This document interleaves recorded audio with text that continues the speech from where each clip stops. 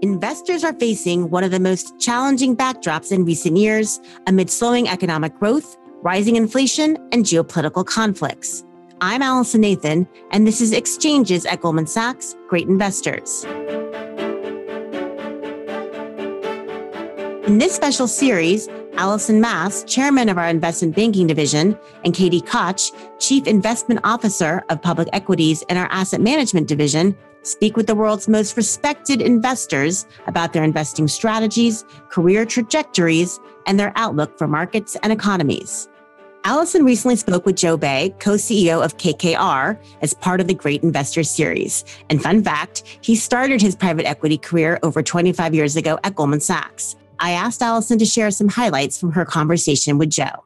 Allison, after speaking with Joe, you said it was just like speaking with Henry Kravis and George Roberts, who are, of course, KKR's co-founders and former co-CEOs. What did you mean by that? Well, I know Henry and George for literally 40 years. When I started in the industry, KKR was less than 10 years old. And I was like a 23-year-old and met them in the early 80s, started working with them. So I basically know Joe Baye since he started at KKR. And, I've watched Henry and George build this firm person by person, year over year, with a very strong culture, very strong focus on diversity, on globalization, on mentorship. So I don't know, it was almost eerie in a strange way, having that discussion with him in a great way. And I actually called George Roberts and said, whoa, I just spent an hour or two with Joe. And I have to just say, you absolutely picked the right person to co-lead KKR. And it was an amazing thing for me to see this next generation sitting in these seats, carrying forward what George and Henry, who are true pioneers of the business, had built their firm on. I'm sure George was very happy to receive that call. Allison, I'll let you take it from here. Here's Allison Mass in conversation with Joe Baye. I'm Allison Mass, chairman of the investment banking division at Goldman Sachs, and your host today. So welcome back to another special edition of Exchanges at Goldman Sachs, Great Investors. Today, I'm so thrilled to have Joe Baye with us. He has a really interesting background, and Joe, I'd love to just get right into it. Joe's the co-CEO of KKR, one of the world's leading private equity firms. He's been with the firm for 26 years and was the architect of KKR's expansion into Asia. He also presided over building the firm's private markets business and has been an active member in the firm's diversity initiatives. And we're going to cover all this today and more. So, Joe, we're so glad to have you with us, and welcome to the program. Great to be here, Allison. Thank you. So I have to start with the fact that you're a Goldman Sachs alum. You started your career here in private equity as an analyst back in the 1990s. And shortly after that, you left to go to business school. In fact, I heard that you were settling into your dorm room at HBS when you got a call from a recruiter pitching KKR. So tell us about that moment and what made you take the leap to leave Harvard and join KKR instead.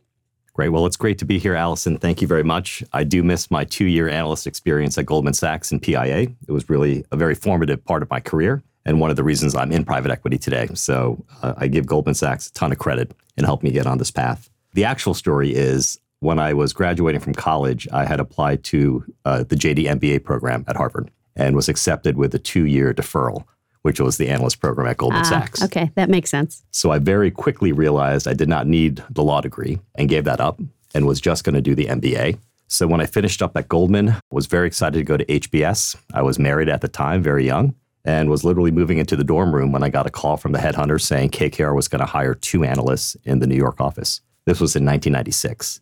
Having a little bit of experience in private equity, I knew I had to go meet Henry Kravis. So I didn't know how the interview was going to turn out, but I jumped in my car, drove down to New York, and I spent a day in New York City interviewing with all the partners in New York. They put me on a plane that evening, went out to Menlo Park, met George Roberts and all the partners out there. This is when KKR was 25 people in size. Wow.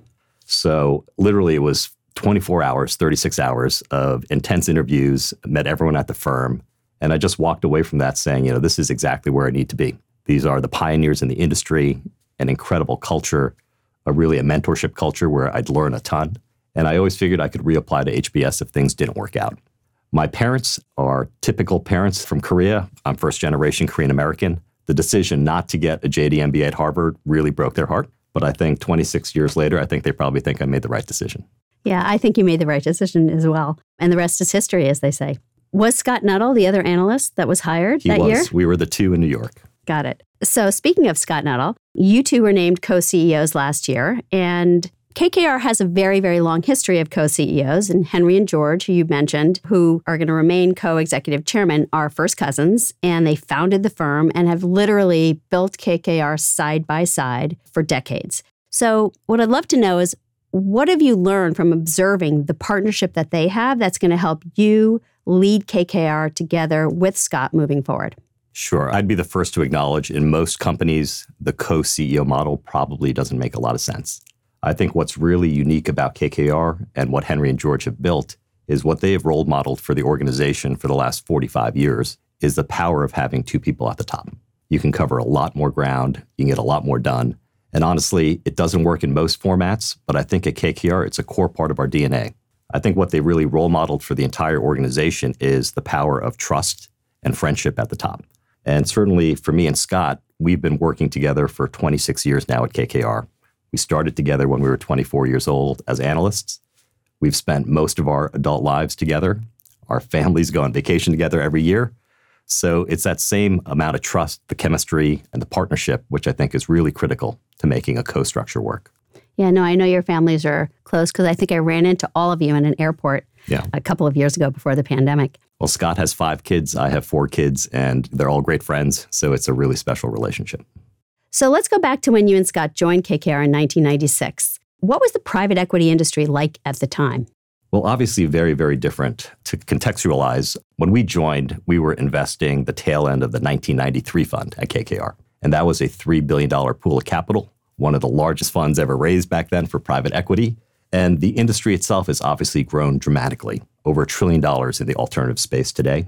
And it's not just the size, but it's the breadth of the industry. It's global in nature. It's Europe. It's all over Asia. It's multi-asset class. It's real estate. It's infrastructure. It's credit. So the industry, I think, is got tremendous tailwinds, just given what's happening in the macro markets right now.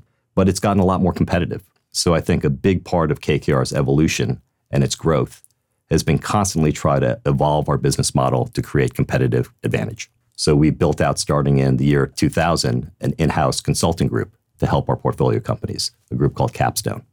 It's nearly 100 dedicated professionals now that just work with our portfolio companies. We have our own in-house capital markets team. We have our macro team. We have KKR Global Institute to advise on geopolitical issues now. So the ability to stay ahead of the competition and really maintain those returns is really about building these incremental skill sets. And KKR has led a lot of those changes for the entire industry. You know, you talk about a $3 billion fund when you got there. Today, that's like a small middle market fund, interestingly. So can you talk a little bit about your private equity business and how you and your teams go about building relationships and deciding on what deals are right for KKR? Sure. I think a big part of how our industry has evolved, and certainly how KKR has evolved, is it's much more than the capital. We need to be a solutions provider for our companies that we invest in, the management teams we partner with. So this relationship building piece of it is critical. We sometimes start building relationships a decade ahead of time as we get to know companies, as we get to know entrepreneurs, and there will be a moment in time where it makes sense for us to partner, whether it's on the private equity side, the real estate side, or the credit side. And it's that long-term orientation, trying to be a value-added partner to the companies that we invest in, which is critical. And today that's, again, not just the capital, not just the operational capabilities, but it's the ability to help them on really complicated things like ESG, like diversity, like global supply chains, around geopolitical complexity around the world today. Those are all resources that we bring to our global investment companies. All of which are topics I want to get into in a minute. But I first want to go back to your expansion into Asia. And as I mentioned earlier, you were the architect of that expansion. And today, KKR is considered the most successful global investment firm doing business in Asia. So what would you say were the keys to your success in building that platform? I think like everything in our industry, the human capital piece of it is the most important differentiator, finding the right people. So when I think about our launch in Asia back in 2005, the first 2 to 3 years was really about localizing our teams. We had nothing in Asia when we started, no people, no offices. We had never invested in an Asian company back in 2005. So this was really a startup from the ground up. But we had the ability to really build it the way we wanted to build it. And the key part of that for us is really around this localization and human talent, getting the best local investors in each of the markets that we wanted to invest in. What we didn't want to be is this big US firm coming to Asia, trying to do business in a very Western style. So today we have 8 offices. We have over 350 executives on the ground. I think we have maybe 3 expats on the team. Everybody else is localized. That's amazing. And that's been a huge part of really the ability to build trust, to develop relationships, to access local networks, and be accepted in those communities. So I would say that's the fundamental building block, but that's not enough. Being able to connect that local team with our global franchise is critical. We need to be able to operate seamlessly so we could help our Asian companies access the US and European markets and vice versa, help our US companies access Asia in a really smart way. And if you could bring that connectivity together, it's a really special opportunity for us. So I want to turn to the macroeconomic environment. The markets are so volatile. Supply chains are a complete mess. And there's been a lot of predictions about the war and its repercussions, ending globalization. So combining all of those challenges with the economic isolation of Russia, we're entering a new era. And do you think it's an era of deglobalization? Yeah, I think these are decade-long trends. So when China entered the WTO, there was a massive arbitrage around wages between the US, the West, and China, which is really what we've seen around globalization, low-cost manufacturing, efficient manufacturing in Asia. And that arbitrage was something like 22-1 when China officially entered the WTO. That wage gap today in China is around 4x. So it still has a wage advantage, but it's not anywhere near what it was, a couple of decades ago. And when you layer on top of that the cost of shipping, the complexity around trade and geopolitics, I think what you're seeing right now is a lot of companies, a lot of CEOs talking about supply chain resiliency. So there are many companies that are too dependent on China for their sourcing. So they're not looking to exit and decouple from China, but they're looking to make sure they have insurance, dual supply, and ability to get their sourcing from multiple countries over time. And as geopolitics ebb and flow, I think that resiliency is going to be critical for stability. And when you sit in your investment committees today, what new things are you thinking about and what factors are shaping the investment strategy? Yeah, it's interesting because we have the benefit of having a little over 200 companies in our private equity portfolio around the world, and we're lenders to probably another 1,400 companies as creditors. Wow. So we get a lot of data real time from all of our investments around the world, and we have structures and systems in place that we try to harness that input so we can see the signals as investors looking forward. I will tell you today, it's so much more complex investing because of the macro situation. The inflationary environment, the speed at which central banks start raising interest rates, the supply chain complexity we just talked about, and then all the geopolitics on top of that make it really, really hard to have visibility. So the one thing that we know for sure is there's going to be more volatility out there as we think about investing. The themes that we really like, coming out of COVID, probably we spent a lot of time thinking about what's the shape of that revenue rebound, right, as the world normalizes. So it's very much top-line oriented in terms of the analysis. Today, it's very much around margins and costs and inflation. We're looking for businesses that are very resilient, that have pricing power, that are not price takers in the marketplace. We're looking for businesses that have real CPI protection. So infrastructure as an asset class has been a major area of investment for us. We're looking at really durable long-term themes. So digitization, digital infrastructure, software investments have been huge. We're looking for areas like food safety and ESG, and even climate, where we know there's long tailwinds in terms of the growth and penetration of those sectors. But it's definitely gotten more complicated today. Yeah, and I saw you announced a cybersecurity acquisition as well. So I know that's an area you're very focused on. Yeah, we have over a dozen cyber investments historically, and it really ranges everywhere from our tech growth fund to our major flagship private equity funds. This most recent one, Barracuda, is in our long-term core fund, a franchise that we expect to hold for 10 to 15 years. Yep, it's a great company. You spoke about infrastructure, and we also spoke with Tara Davies, who globally heads the core infrastructure and co-heads your European infrastructure business for another episode of Great Investors. And she shared her views on the infrastructure landscape, particularly in Europe. And I know it's one of your majors at KKR, along with real estate and real assets. Can you talk a little bit about the opportunities you see across those asset classes today? Sure. I think from the LP side, the investor side, there's a significant amount of capital flowing into the global infrastructure market for a lot of really good reasons. The fundamentals are there. When you think about yield in this kind of low interest rate environment, when you think about assets that really have inflation protection, that's infrastructure. And in terms of fundamental growth, the two most exciting areas are probably digital infrastructure. You think about fiber, you think about data centers, you think about towers. We've been very significant investors across those themes globally: US, Europe, Asia, South America. The other big emerging area is obviously around climate and energy transition. We've invested at KKR over $27 billion around sustainability themes, the largest bucket of which is renewables. So globally, again, around solar and wind. But that's an industry, as we think about decarbonizing the world, that's going to require trillions of dollars per year of CapEx to be spent. And private equity is certainly going to have a role to play in that. And KKR was early on responsible investing. You were a pioneer when it came to embracing and raising the bar there. So can you talk a little bit about how the firm's sustainable investment strategy has evolved? Sure. Fundamentally, at the highest level, our job as investors, when we make these long-term investments, is make sure we leave these companies better than when we found them, to drive improvements in practices and governance. And a big part of that is around ESG. So our ESG journey really kicked off in earnest around 15 years ago. We've had a partnership with the Environmental Defense Fund for over a decade now. They have been great partners across over 60 of our portfolio companies around the world.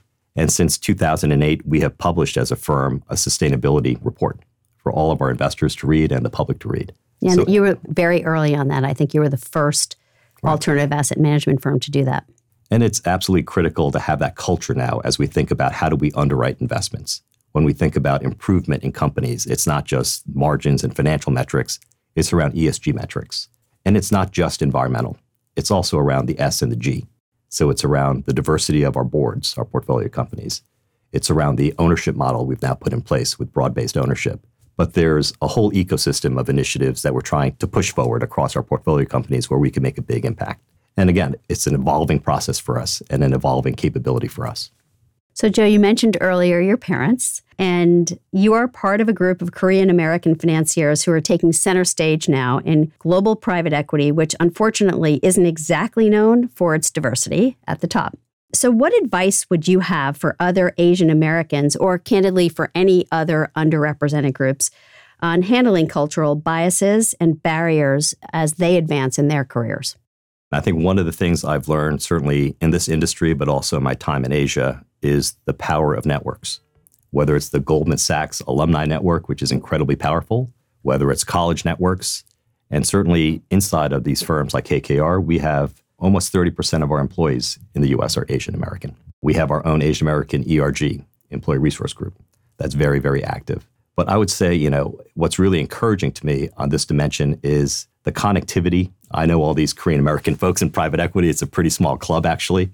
But those networks at different points in your career are going to be super, super important. And you need to be intentional about building those relationships. So how does it come into play both in your hiring practices and your investments? I think what we all realize is our industry has a long way to go around diversity. There's no other way to say it. We are all committed to doing it, but we've got a long, long way to go. And to get to where we want to be, we need to make structural change in how we hire and find the talent. And over the last 5 years, we've really evolved our recruiting practices pretty dramatically. When I joined KKR, we'd only be hiring 2 or 3 people a year. So we really didn't even have this infrastructure around hiring. But as we've put this DEI overlay, and now we're hiring many, many more people every year, especially young people, we are now hiring directly out of college, which we've never done before. We offer summer internships in your junior year in college for a select group of people. We have a much more active recruiting program out of MBA schools. And when I was coming up at KKR the first 10 years, I would say there was a small group of schools that we went to recruit from, and business schools. Today, we get resumes from over 100 colleges in the US. Technology has been a game changer in our ability to go find that talent all across the United States, not just in the Northeast or at the Ivy Leagues. And again, that's allowed us to meaningfully expand the pipeline of talent we have. This year, in terms of the junior hires we have at KKR, more than 50% are women, which is a terrific milestone for us. That's impressive too. And we have partnerships with great organizations like SEO, which is probably the leading organization here in New York that brings talent, minority talent, to the street. Henry Kravis is the chairman of SEO and very committed to that organization. We partner with Girls Who Invest to really find great talent in terms of women, and organizations like Twigo. But I think structurally, you really need to build all the different tools and avenues to find that great diverse talent. You can't just rely on 5 campuses anymore.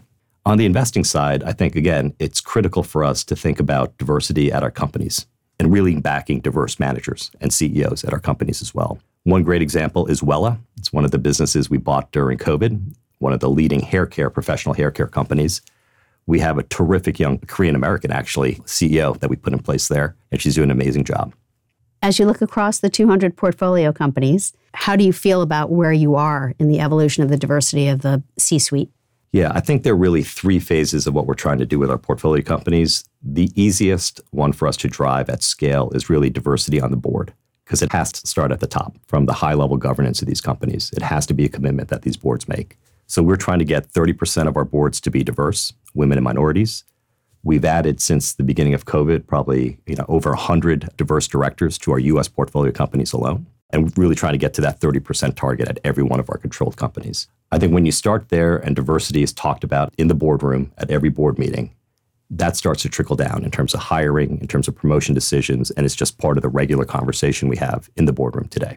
Our portfolio also hires a lot of people. Our companies employ globally almost 900,000 people today. So when you think about our ability to move the needle around diversity initiatives, the real scale is leveraging our portfolio companies to have these types of programs in place. A great example of that is we had a concerted effort across the portfolio around veterans and hiring returning vets coming back. And in the past decade, we have hired around 100,000 vets and their spouses into our portfolio companies, which is a huge number. Yeah. No, and that's something that I think Goldman and KKR are working very collaboratively on the diversity issues at the board level. So let's talk about something that's very close to your heart. I want to talk about TAF, your work to support the Asian American community. And I know that you founded this or co-founded it in response to a rising wave of anti-Asian violence last year. And I know you did this along with several other Asian American business leaders. Formal name, the Asian American Foundation, which I call TAF, which is the largest ever philanthropic effort to support the Asian American Pacific community. So can you talk a little bit about the origin of that story behind the foundation and what the mission is today? Sure. When we got together to launch TAF, we really didn't have a clear sense for what we were going to try to build. But my partners in this effort, Jerry Yang, the former founder of Yahoo, Joe Tsai of Alibaba, Li Lu, who runs a large hedge fund, Peng Zhao, who is the CEO of Citadel Securities.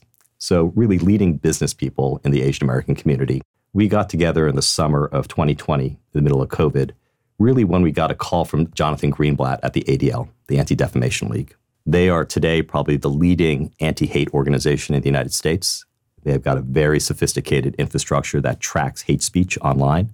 And really, the Asian community did not have the equivalent of the ADL, which initially supported the Jewish community, or the NAACP. There was no national infrastructure or coordinated infrastructure that could deal with hate against the Asian community.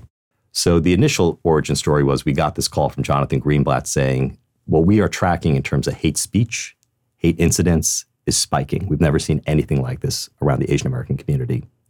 And in our experience, when you start seeing those types of spikes, that ultimately leads to physical violence and attacks, which is what we start to see happening that summer. People getting attacked on the streets, people being harassed. Yeah.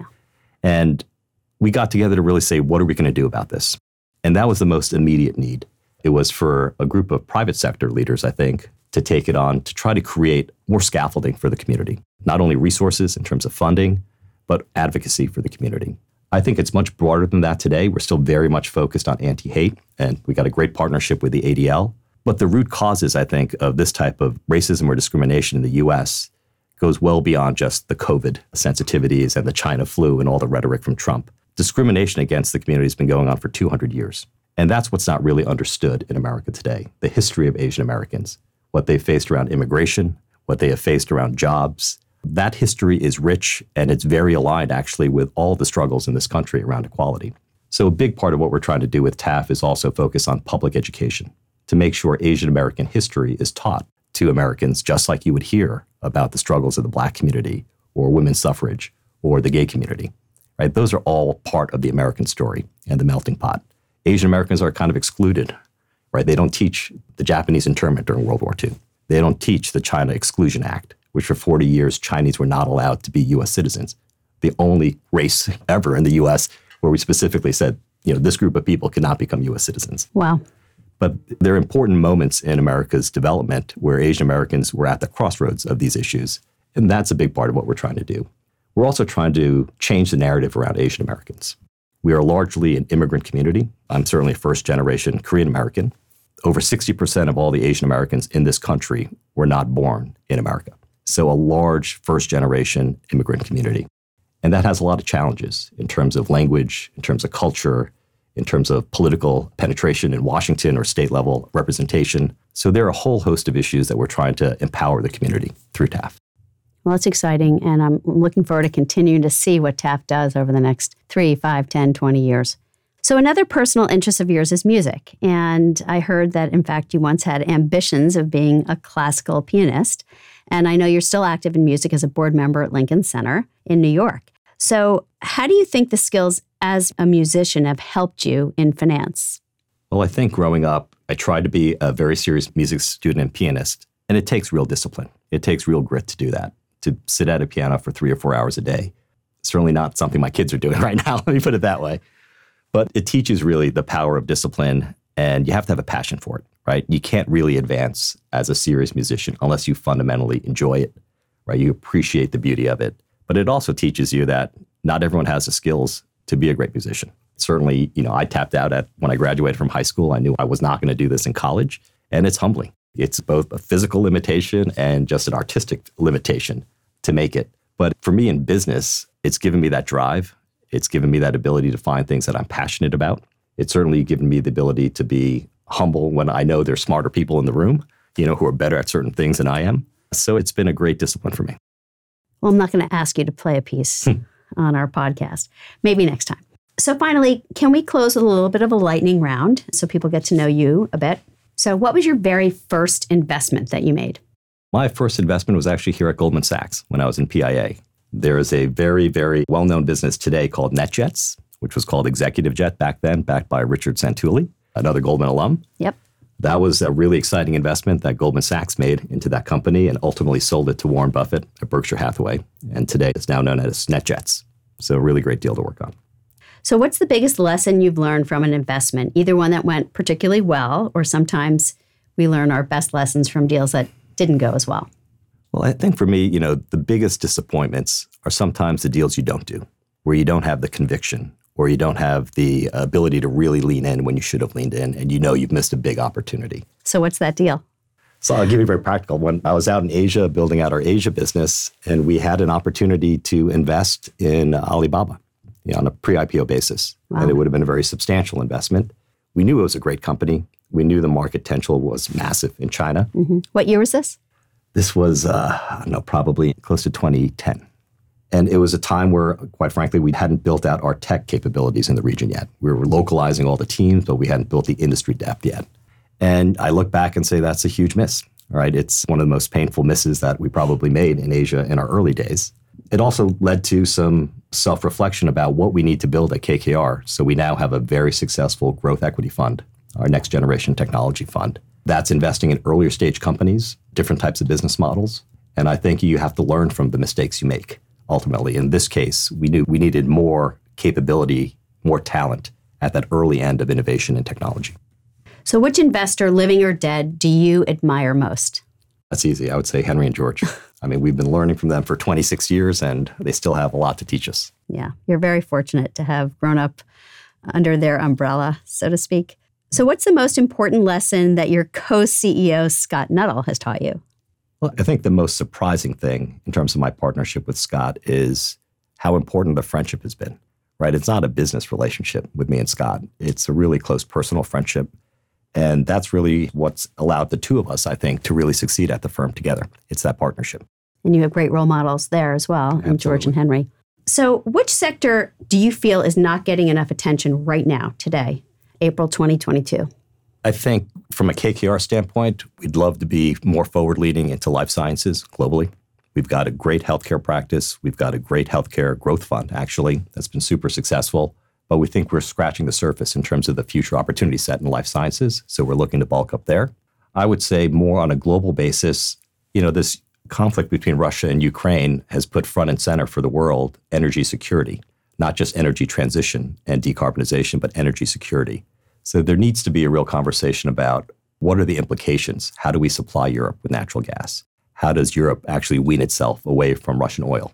And I think that's an area where it's going to require significant investment in North America and in other parts of the world to establish that energy security. So what's the best piece of investment advice you can give to listeners that you wish someone had told you earlier in your career? I think when you join finance as a young person, I think the instinct is to think the job is about numbers. It's about balance sheets and P&Ls. The analytics are obviously important in our world, but it's the human side of this business. It's the relationship building that we talked about earlier. It's the friendships. It's the trust you develop. I think over-indexing to that really makes you a great investor long-term. All right, last question. What are you reading or listening to currently?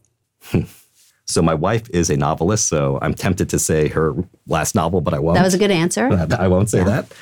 You know, I was just on spring break with my family. I would say probably 2 books. On the serious side, there's a historian named Erica Lee, who's probably one of the preeminent historians around Asian American history in the United States. She's written 2 great books, America for Americans and The Making of Asian Americans, that I would recommend to anyone who's interested in the 200-plus year history of Asian Americans. Maybe the more frivolous one, the beach read for me at spring break, was the biography of Anthony Bourdain. It was written by his assistant, actually. She collected thousands of comments and notes from all of Anthony's friends throughout his life. Wow. He had a very challenging struggle with drugs during a certain part of his life and career. But he's obviously an icon in that industry. Someone who's redefined travel, redefined restaurants, and really made it cool for many, many people. So that was a really fun biography to read. Those are great recommendations. Well, I could sit here another hour and talk to you so many fascinating topics. It was such a pleasure to speak with you. So thank you so much for joining us, Joe. My pleasure. Great to be back. And thank you all so much for listening to this special episode of Exchanges at Goldman Sachs Great Investors. If you enjoyed the show, we hope you'll follow up with us on Apple Podcasts, Spotify, Google Podcasts, and leave us a rating and comment. This podcast was recorded on Thursday, April 14th, 2022. All price references and market forecasts correspond to the date of this recording. This podcast should not be copied, distributed, published, or reproduced in whole or in part. The information contained in this podcast does not constitute research or a recommendation from any Goldman Sachs entity to the listener. Neither Goldman Sachs nor any of its affiliates makes any representation or warranty as to the accuracy or completeness of the statements or any information contained in this podcast, and any liability therefore, including in respect of direct, indirect, or consequential loss or damage, is expressly disclaimed. The views expressed in this podcast are not necessarily those of Goldman Sachs, and Goldman Sachs is not providing any financial, economic, legal, accounting, or tax advice or recommendations in this podcast. In addition, the receipt of this podcast by any listener is not to be taken as constituting the giving of investment advice by Goldman Sachs to that listener, nor to constitute such person a client of any Goldman Sachs entity.